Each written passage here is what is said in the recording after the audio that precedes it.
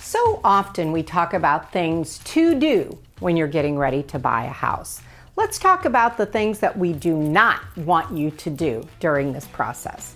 Hi, I'm Susan. Let's talk a little bit about getting ready for that home purchase.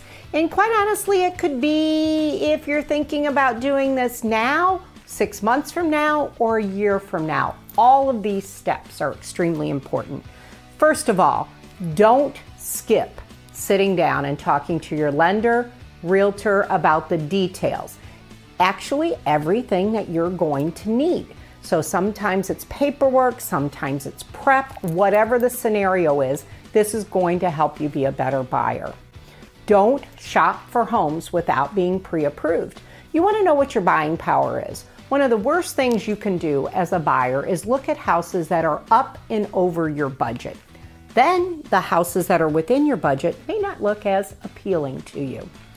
Thirdly, we want to make sure that you do not assume that you have to have 20% down. There are some great loan programs out there that you can have just a small amount down, and sometimes there's even perks and things that the lenders can help out with closing cost or down payment assistance, things like that.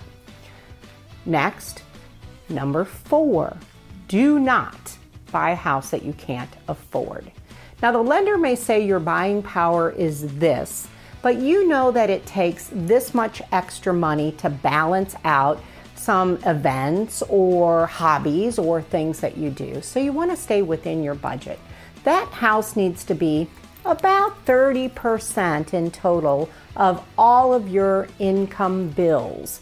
That makes it a little bit more comfortable to be able to make some additional upgrades or buy that great comforter or something that you like for your house. Also, this is huge, and really, if you remember anything from this video, no major purchases while you are in the process of buying a home. When you're buying big items, it can alter what your buying power is by how much you're extended in your credit. The other thing is your credit history. We want to make sure that you're paying attention to your credit history. If there's something on that that's incorrect, get it fixed right away. This again can come back and alter what your interest rate is when you're looking to purchase a home. Don't max out your credit cards. It's hard when you get under contract on a house or you're looking for a house to start buying furniture, rugs, artwork. Don't do it.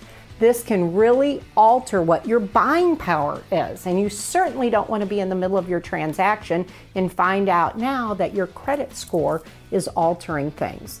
There's also another thing. Don't go in and cancel all of your credit cards. You need to talk to your lender before you make any of those drastic steps. Sometimes that tells the creditors that you feel uncomfortable, that you can't manage the credit that you have. Also, co-signing. Don't co-sign on someone else's loan if you're thinking about purchasing a home. Again, this alters what your buying power is. Don't change jobs. So it might be appealing for you after the new year to start with a brand new company, a brand new job. It can alter your buying power. The lenders really want about 2 years of income information, and if you're changing from one type of career to another, it could throw up some red flags. Make sure, again, you're talking to a trusted advisor during that process or that consideration. And lastly, number 10, don't skip doing a home inspection. Even if a house is being purchased as is, even if a house, the seller says, I'm not making any type of repairs, really that home inspection is mainly for your knowledge. Things that you're going to have to set aside funds for, or things that you may not have even noticed that need to be addressed after the buying process. And sometimes the sellers are working with you and doing some of the repairs also. So these are some tips of do not do's when you're thinking about buying a house. If you have any questions, feel free to reach out to us direct or your trusted advisor when it comes to your lending process. All of these things make you better buyers, better interest rates, and quite honestly, you're getting the finance part all organized for the new year. Thanks.